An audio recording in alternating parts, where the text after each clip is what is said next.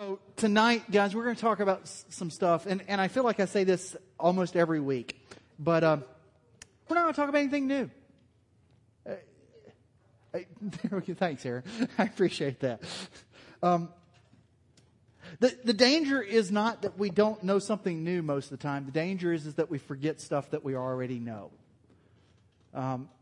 And I don't mean that as in, Jesus has nothing to teach us. Jesus has plenty to teach us. It's just that the majority of what he teaches us quite often is stuff that we already knew. We just either have forgotten or we treat it as though it's really not important. Or sometimes the case is we say it's important, but we don't live it out at all. So tonight we're going to talk about pointing out danger and then kind of ignoring it. We're going to read from the Gospel according to Mark, the 12th chapter, verses 35 through 40. The scripture is going to appear behind me through the magic of PowerPoint, and the scripture is on the piece of paper through the magic of a laser printer. And then there are Bibles all around you also. And then through the interwebs, the scripture is actually even there. If you go to the church website, there's a message thing there. This is what the word of the Lord says. While Jesus was teaching in the temple courts. Now, I'm going to pause for just a second, and I feel like I've done this almost every week for the past 3 or 4 also. But just to give you a little bit of a heads up, because some of us weren't here the past 3 weeks. Jesus has entered the temple. This is the last week of his life, and he's gone through highs and through lows. And what's just happened in the temple is he's been teaching there, and people have been coming up and asking him questions, trying to trick Jesus. And then the last question, last week, was a guy who heard people trying to trick Jesus, and he was amazed by the way Jesus answered them. And so he asked a genuine question.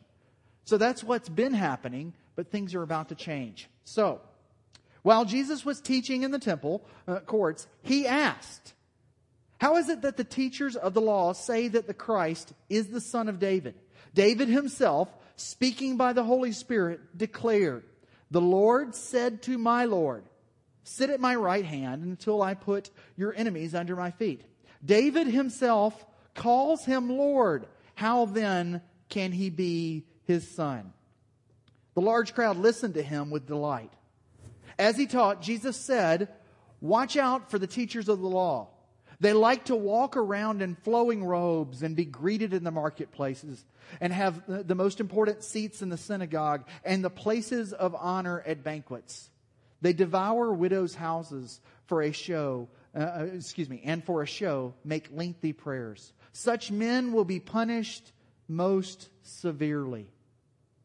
Now, guys, Jesus changes the nature of his teaching in the temple at this point. In the past, people have been coming and asking him questions, and some of them have been deceptive, trying to trick him, and some of them have been genuinely interested and saying, "This man has great wisdom, this man has great authority, let me ask this question." But Jesus has gone from answering their questions to He kind of gets on offense instead. It's like he's been taking their hits and been in a defensive mindset. And now he point blank starts to question the leaders around him. The leaders that are there, that are the teachers of the law. He starts calling into account what they believe. It's a very aggressive move by Jesus. Okay, if you think about most of what we think of Jesus, most of the time, it's Jesus meek and mild. But sometimes Jesus' meek and mild is putting people in their place. He usually does that with the powerful, and that could be that they're rich and wealthy. That could be that they have lots of political power. It could be that they have positions of authority. He usually is very mild with the weak. He's usually grabbing them and lifting them up. But every now and then, he puts someone in their place, and he point blank begins to question the teachers of the law here. Now, he does it in a way that you and I might not initially understand. It seems kind of just about semantics, but our words have meaning. There are times and places where you can be too picky with language. Anybody here ever been on Facebook and had somebody correct their grammar on Facebook? Who does that? We all hate you, Tony.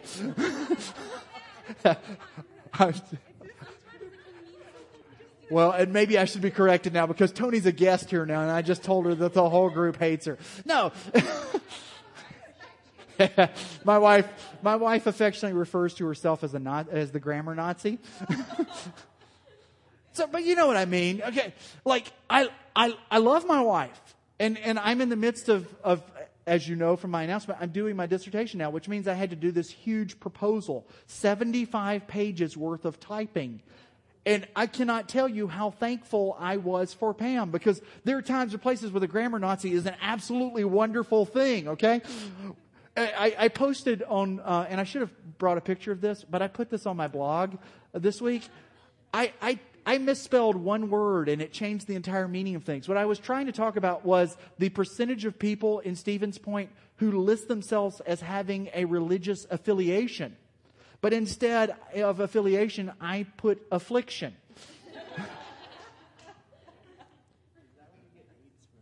Yes. Why are you going down that route? You're cut off, Jacob. You cannot say anything else tonight. Cut off. So I share that with Eric, and Eric's like, "You're a bad pastor." So, I mean, there are times and places where you want a grammar Nazi, but we also know there are times and places where you're not as picky with language. Okay, if I say something up here and it's like, whoa, suddenly I say something that questions the Trinity, you are rightful to go, "Robert, that's not what you mean." But if we are ordering a pizza and somehow or another I say a statement that could be interpreted as questioning the Trinity, maybe I'm not meaning it as a theological discussion at that point. Jesus is not just being picky with somebody's language. He's not just one of these people who walks up to you and meets you, and during your conversation of just casualness, you're just talking about the Packer game, and they keep on correcting you by saying, "No, it should be whom." He's not just being someone who just likes to put you in your place. He is correcting people because they are using their words in a way that conveys something that he completely disagrees with. And what he's correcting them on is this. They refer to him, and refer to the Messiah in particular, because some of the teachers of the law did not believe that he was the Messiah, as the Son of David. Now, that is a messianic term. That is a correct term, okay? It is used by certain people, and Jesus does not say, "Oh, no, I'm sorry, I'm not the Son of David." There's this story where two blind men come and they call out to Jesus saying, "Son of David, have mercy on us." And Jesus doesn't respond with, "I'm terribly sorry, but I'm not the Son of David, so I can't have mercy on you. You're just wrong, and you should go back to the back." "Oh, I'm sorry, you're blind, you can't see the back." No, Jesus doesn't respond like that. Yeah, I know that. I love the fact when half the people here are like, "Ooh." I don't like your Jesus, Robert. Guys, Jesus doesn't correct them because they're weak. And because Son of David is a perfectly acceptable title for the Messiah. But what Jesus is conveying here is it's not the most accurate title. Does anybody know what title Jesus usually refers to himself as? Actually, he doesn't go, "I am Jesus the Messiah." Actually, he never point blank says he's the Messiah. He implies multiple times. Okay, and here's how you know. Okay, some people will be like, "Jesus never says he's the Messiah." Well, the Jews were not stupid. And there are two separate times where they try to stone him because they go, "Oh my gosh, he just called himself the Son of God," without him ever saying, "I'm the Son of God." They understand. There's one time where he says, "I tell you the truth, before Abraham was, I am." That's a huge reference because "I am that I am" is Yahweh. Okay, they understood. Oh, he's calling himself God. But when he usually refers to himself, and I think Pete said it, or someone around Pete said it, there's a title he usually uses, and it is Son of Man. Now, look at the differences here. We have Son of David. Now, if you had to pick an ethnicity for Son of David, who is that talking about as a group? Yes, Son of Man. What ethnicity are you talking about? Yeah. I mean, I love this. I had a professor who used to say, Son of Man is just kind of like Jesus is saying he is the man. Because what is a son of man? Well, he's a man. It's like he's the man of man. Okay? It's just this great way of saying I am the son of humanity. Not in the sense of humanity produced me, but I am the Messiah of the world. And he uses this over and over again. He makes reference in Matthew of the Son of Man did not come to be served, but to serve. Now, guys, to you and I, this may seem small, but this is huge. And the reason it's huge is the teachers of the law were talking the Messiah as the son of David, the Hebrew Messiah for the Hebrew people. And Jesus comes as the Son of Man, the Hebrew Messiah for the world. He doesn't have a lot of interactions with Gentiles, but he has interactions with Gentiles, and it dumbfounds them. Okay, he talks with a Samaritan woman, and she's completely floored. One, because she's a woman, and two, because she's a Samaritan. She's dumbfounded that he would talk with her. But Jesus was the Son of Man. See, the teachers of the law had this mindset that the Davidic kingdom was what God was going to restore.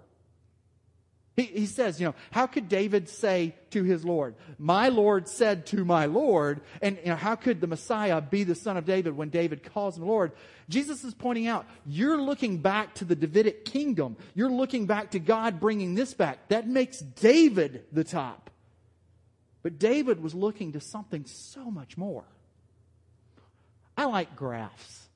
I think graphs are wonderful. Okay, I go ahead and tell you, anytime that I can fit a graph or a drawing into... Anybody here ever remember the English? There was like, I know, my name is Simon. And he would sit in bathtubs and he would like to do drawings. Okay, I'm sorry, that was a rabbit. Anytime I can fit a graph or a drawing into a sermon, I'm thrilled. Giraffe. Laser in the eye. I love it. And this is my graph for this, okay? The teachers of the law had this mindset that the Messiah was this much. That's really good. They were looking for the Messiah. The problem is this. They had a very limited, very controlled, very ethnic mindset of the Messiah. They knew who he was. They knew what he was going to do. They could say it beyond a shadow of a doubt. And that's really, really dangerous. Yes, sir. Oh, I cut you off. Well, I wanted him to be just like David. It's like make another big kingdom. Yeah. Basically, they thought of their Messiah as if you took David and just took the best aspects of David and pushed them to the 100th percentile, that's the Messiah. But the Messiah was not just the best David. The Messiah was completely other. He was God. See, they had this, but the reality is this. The second you believe, the second I believe that I have a complete grasp on Jesus, that's a very, very dangerous place to be. I don't mean by that we can't understand it all. I do mean by that we should never think that we completely understand Him.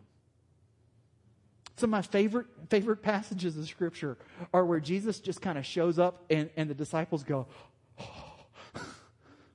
There's this story in Scripture where there's a storm. Fair amount of storms. It's like Jesus is involved in storms and eating a lot. But the disciples are in a boat, and if you remember the story, if you know the story, if you don't, it's a wonderful story. The disciples are in a boat, and there's a storm that breaks loose, and Jesus is not in the boat. Jesus is in the boat in this one. He's asleep. Jesus is sleeping in the boat, and there's this storm, and the disciples freak out, and they go, don't you care that we're about to perish? Don't you care that we are about to die? And Jesus wakes up, and He goes, oh, you have little faith. And Scripture records that He talks to the storm, and it stops. And what I love about this is that Scripture then records that the disciples were scared. I like to think that they were more scared of the guy who was in the boat that could calm the storms than they were 10 minutes before that when they were scared of the storms. See, every now and then Jesus shows up and He lets His godhood just out and people go, oh. Because the Messiah should be so much more. But the teachers of the law, they had taken their Messiah and they'd made Him nice and controllable and easy to handle. And that said more about them than anything else. So, Jesus then says this. He says, They like to walk around in flowing robes and be greeted with respect in the marketplaces and have the most important seats in the synagogues and the places of honor at the banquets. Who's he talking about? What? Yeah. Pharisees, in this case, teachers of the law, which is kind of a way of summing up. It's not just Pharisees, it's Sadducees, it's Pharisees, it's the Herodians, yada, yada, yada. There are lots of different groups here. But he is talking about these people who have either been given titles or put themselves in places of authority dealing with the teaching of Scripture. And the tradition of that day was that when they were teaching, they could wear these white robes. Now, you and I probably would not want to wear a white robe. It's kind of odd. Brighter colors were for the nobodies. White was for the specials. I don't really know why. I just know that in the ancient Near East, in Jewish culture, if you were nobody, you would wear, is that orange and red? And yellow. Orange and red, those are bright colors. And that would be like, Aaron, she's just baking bread. I like bread. But nobody would ever be like, there's the baker, give her a place of honor. Now, if Adam and Heidi Holte were still here, they had to leave because they had a baby emergency. Charlie's fine. There's just something that he did that they were not prepared for. I was going to say, if you think about it, it makes perfect sense. But if Adam was here, I would say he's the baker. He needs a place of honor because his bread is great. But what would happen instead was they would give these teachers of the law places of authority and honor. They would wear white robes. And when they went to synagogue, they would actually be the only people who sat in the front with their backs to the Torah. Which, that's huge if you think about it. Anybody here ever been to a church where they had pew chairs? There we go. Okay. So you know what a pew chair is. Most of the other people here do not know what pew chairs are. Now, if you go to a traditional church, what you'll find is there are typically these pews there, and then they are called pew chairs or pulpit chairs. I don't know why you would call them pew chairs. I just know they're quite often called that. But they are the chairs that look like thrones that are put up on the stage, and only certain people get to sit in the thrones. I begged people this week. I was like, does anybody still have one of these? Can I borrow one? Because I was going to preach the entire message while seated in a throne. How awesome would that be? How was church this week? We had a throne. We should do that. You guys should buy me a throne from now on. So, anyhow, that is not just a modern concept. I think Pete's telling me to back off.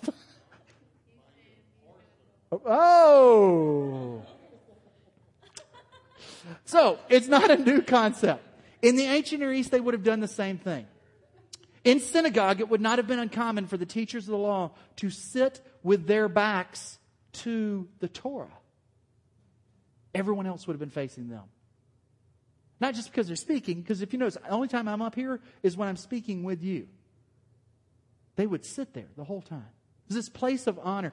These people were concerned with being the center of attention. This is from Urban Dictionary. I love it because you may know some people like that.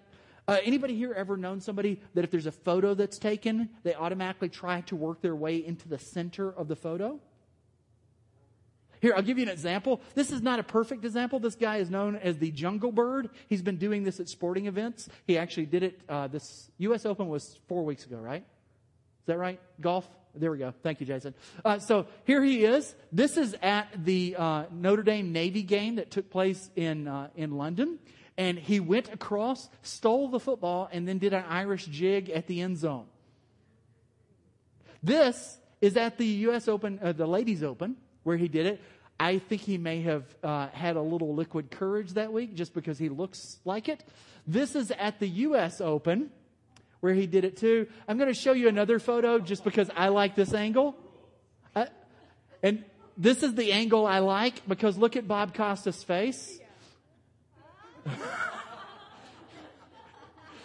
Now you won't be able to miss it. I'll go backwards. There we go.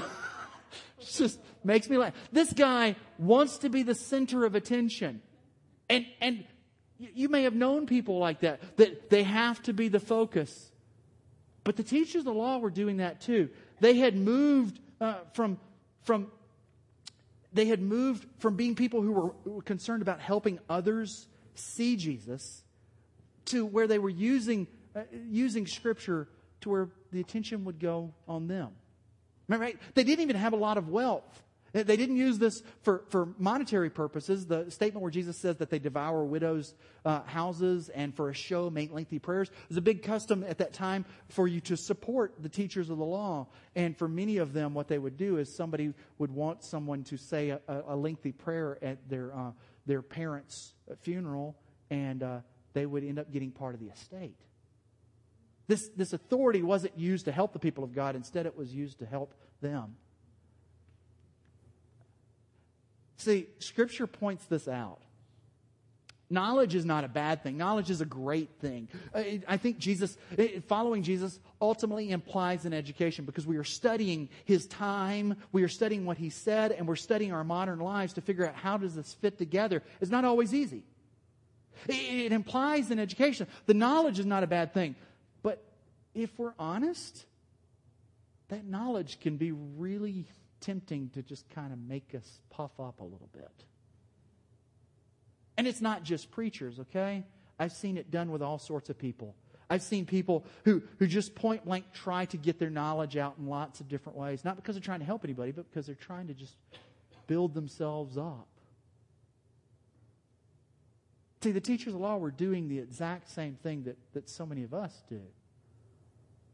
I've actually seen people just try to puff themselves up with their knowledge with new believers in Jesus Christ to the point that they end up chasing those new believers away. Knowledge can be a wonderful thing. But we also give into this desire to just be somebody and to have these places of honor. See, the teachers of the law should have been more like ophthalmologists. They should have been more like people whose job it is to help others see the Messiah. If you have bad vision, in my case, I don't need my glasses to be able to see you. I need my glasses to be able to see you and not have a headache longer, after a while. Such as in the back row, I can see you pretty well right now, but if I do this the whole night, I'm going to have a screaming headache. But I have friends that if they took their glasses off, poop, you're gone. My oldest son just told me a story which I probably need permission for, but I think it's okay. He won't know. Adam is in Ashland, Wisconsin at Northland College, and he's running. And he's running without his glasses because he can see well enough to be able to make it safely, and he doesn't like his glasses on when he's running. And while he's running, people will go, "Hey, how are you?" And he just thinks of strangers being friendly. But he can't see well enough to actually see people's faces. And so he realizes later on when they say, "Hey, I saw you running today," that those were friends of his rather than strangers. See, his glasses help him to see. The teachers of the law should have been helping people to see the Messiah. The teachers of the law should have been helping people to follow the Messiah. But instead, they used all that knowledge to help them gain respect and authority. To basically say, "Look at me." They were more concerned with what people thought of them than they were anything else. Now, the opposite is the disciples. The disciples took risk. The disciples took leaps. They jumped out and did things, and people saw Jesus because of them. I love this verse of Scripture because it refers to the disciples almost in a derogatory way. You know, they're unlearned men, but they're amazed by what God is doing through the disciples at this point. See, the disciples pointed people to Jesus because they lived out this faith rather than using their knowledge to build up authority and find seats of honor. Whereas the teachers of the law were more concerned with whether or not they were at the head table. Have you ever been to a party or to a wedding where somebody was offended because they were not seated in a high enough spot?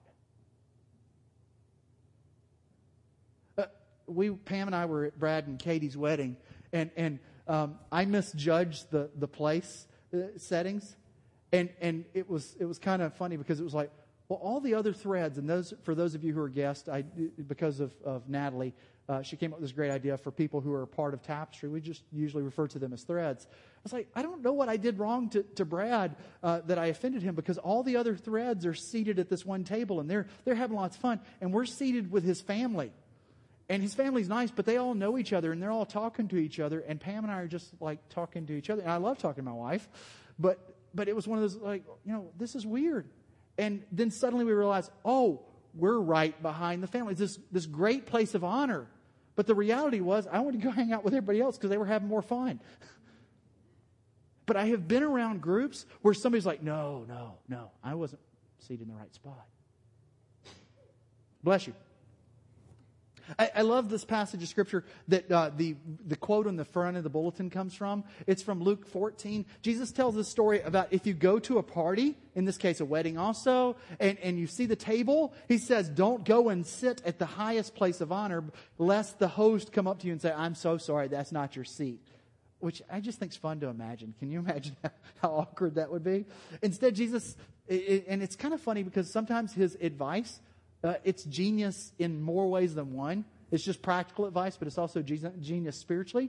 But he says instead, go and sit at the lowest place. And that way, then, if you should be seated somewhere else, someone will come up to you and say, no, that place is not for you. We've got a better place for you. And then you're valued in the eyes of everyone there. See, Jesus was teaching his disciples to do the exact opposite of what the teachers of the law were doing. They were more concerned with their places of respect and their robes and their authority than they were with going to the lowest spot and having someone else say, oh, no, we would much rather have you here instead. And we do the same stupid baloney. Jesus calls these teachers of the law out because they are more concerned with their places of honor. But what he tells us to do is to be the opposite. To not be like the Gentiles who are concerned with lording it over people. He says that not so with you. Instead, whoever wants to become great among you must be your servant. Whoever wants to be first must be your slave, be the slave of all. For even the Son of Man did not come to be served, but to serve and to give his life as a ransom for many. But the teachers of the law were not going to give their lives as a ransom for anyone. They were concerned with whether or not their name badge had the right title on it, whether or not the people around them called them by the right name. By the way, if you remember correctly, you were supposed to refer to me as most holy and revered Shepherd Bob. Most holy and revered. And after I finish that paper, I will be most holy and revered Dr. Shepherd Bob. And I'll hit you if you do. But guys, it's easy to do that and say that is only about people in authority, but the reality is we can still do the same stupid baloney. We can still be more concerned about whether or not somebody respects us, somebody treats us with the position that we have earned, than we are concerned about whether or not we are pointing them to Jesus. See, Jesus goes on the offensive here, and he starts calling out the teachers of the law's mistakes. And he's pointing out, you don't understand the Messiah at all because you think the Messiah is just about the Jews. And the reality is you think that means you're the one who has the best connection. But what they had forgotten was that the Messiah was for everyone. See, that's not just Christian teaching. That is Jewish teaching that Christianity came from. The Messiah was for all nations. All the nations of the world would proclaim how wonderful God was because the Messiah would come and show the way. But they'd taken the Messiah and made him just about the Jewish nation. And as teachers of the law, that meant they were the ones who had the access, and therefore you give respect and honor to me. I wonder if sometimes we don't do that same thing with those who might not agree perfectly with our Christian faith.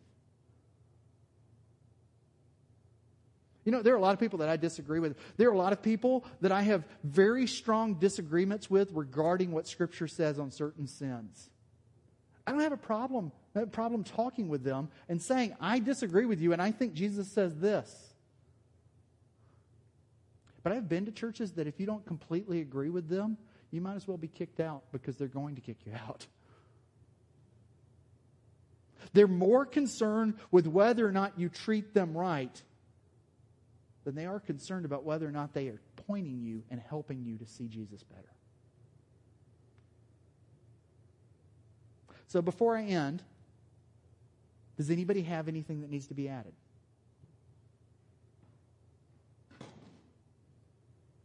Okay, I'm going to end with this then. The two hands. Because what I want you to do is ask yourself this question. If you're a believer in Jesus Christ, I want you to ask yourself this. The way you live daily, the way you live outside of this gym, because let's face it, this is the easy part of life. Hopefully. The way you live in your work, the way you live in your family, the way you live in your school, the way you live with your friends. Are you pointing people to yourself, or are you pointing people to Jesus? Are you more concerned with how they treat you, or are you more concerned with helping them to get rid of the blinders that are in front of their eyes that are keeping them from seeing the Messiah? Because the teachers of the law during Jesus' time were more concerned with wearing their white robes and more concerned with their places of honor than they were with helping the poor and the weak and the helpless see the Messiah.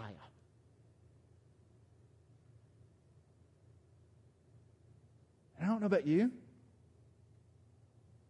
but I don't want to be like the teachers of the law. I don't want to be someone more concerned about my seat of respect. Let's face it, the only seat I have here is this, and it's wobbly. What I want to be concerned about instead is, am I helping somebody to see Jesus Christ more clearly? Bless you. Bless you. And I think He wants the exact same thing for all of us in this room. So guys, if you need somebody to pray with, I would love to pray with you.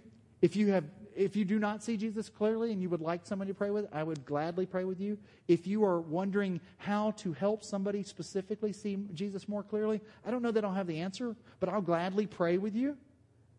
If you need somebody to pray with you, I'll be in the back. I think Pete will be in the back also. Otherwise, let's sing to the God who is worthy of respect. Pray with me and let's sing. Jesus, forgive me for the times that I've been more concerned with people treating me with honor. I've been more concerned with seats of honor and white robes than I have been concerned with helping people to see you. Forgive me for the times that I have not been like you. And help me to live like you now. To point people towards the Father, towards you, towards the Spirit, instead of pointing out how good I am. Because I'm not. Jesus, I pray this in your name. Amen. Guys, let's sing together, please.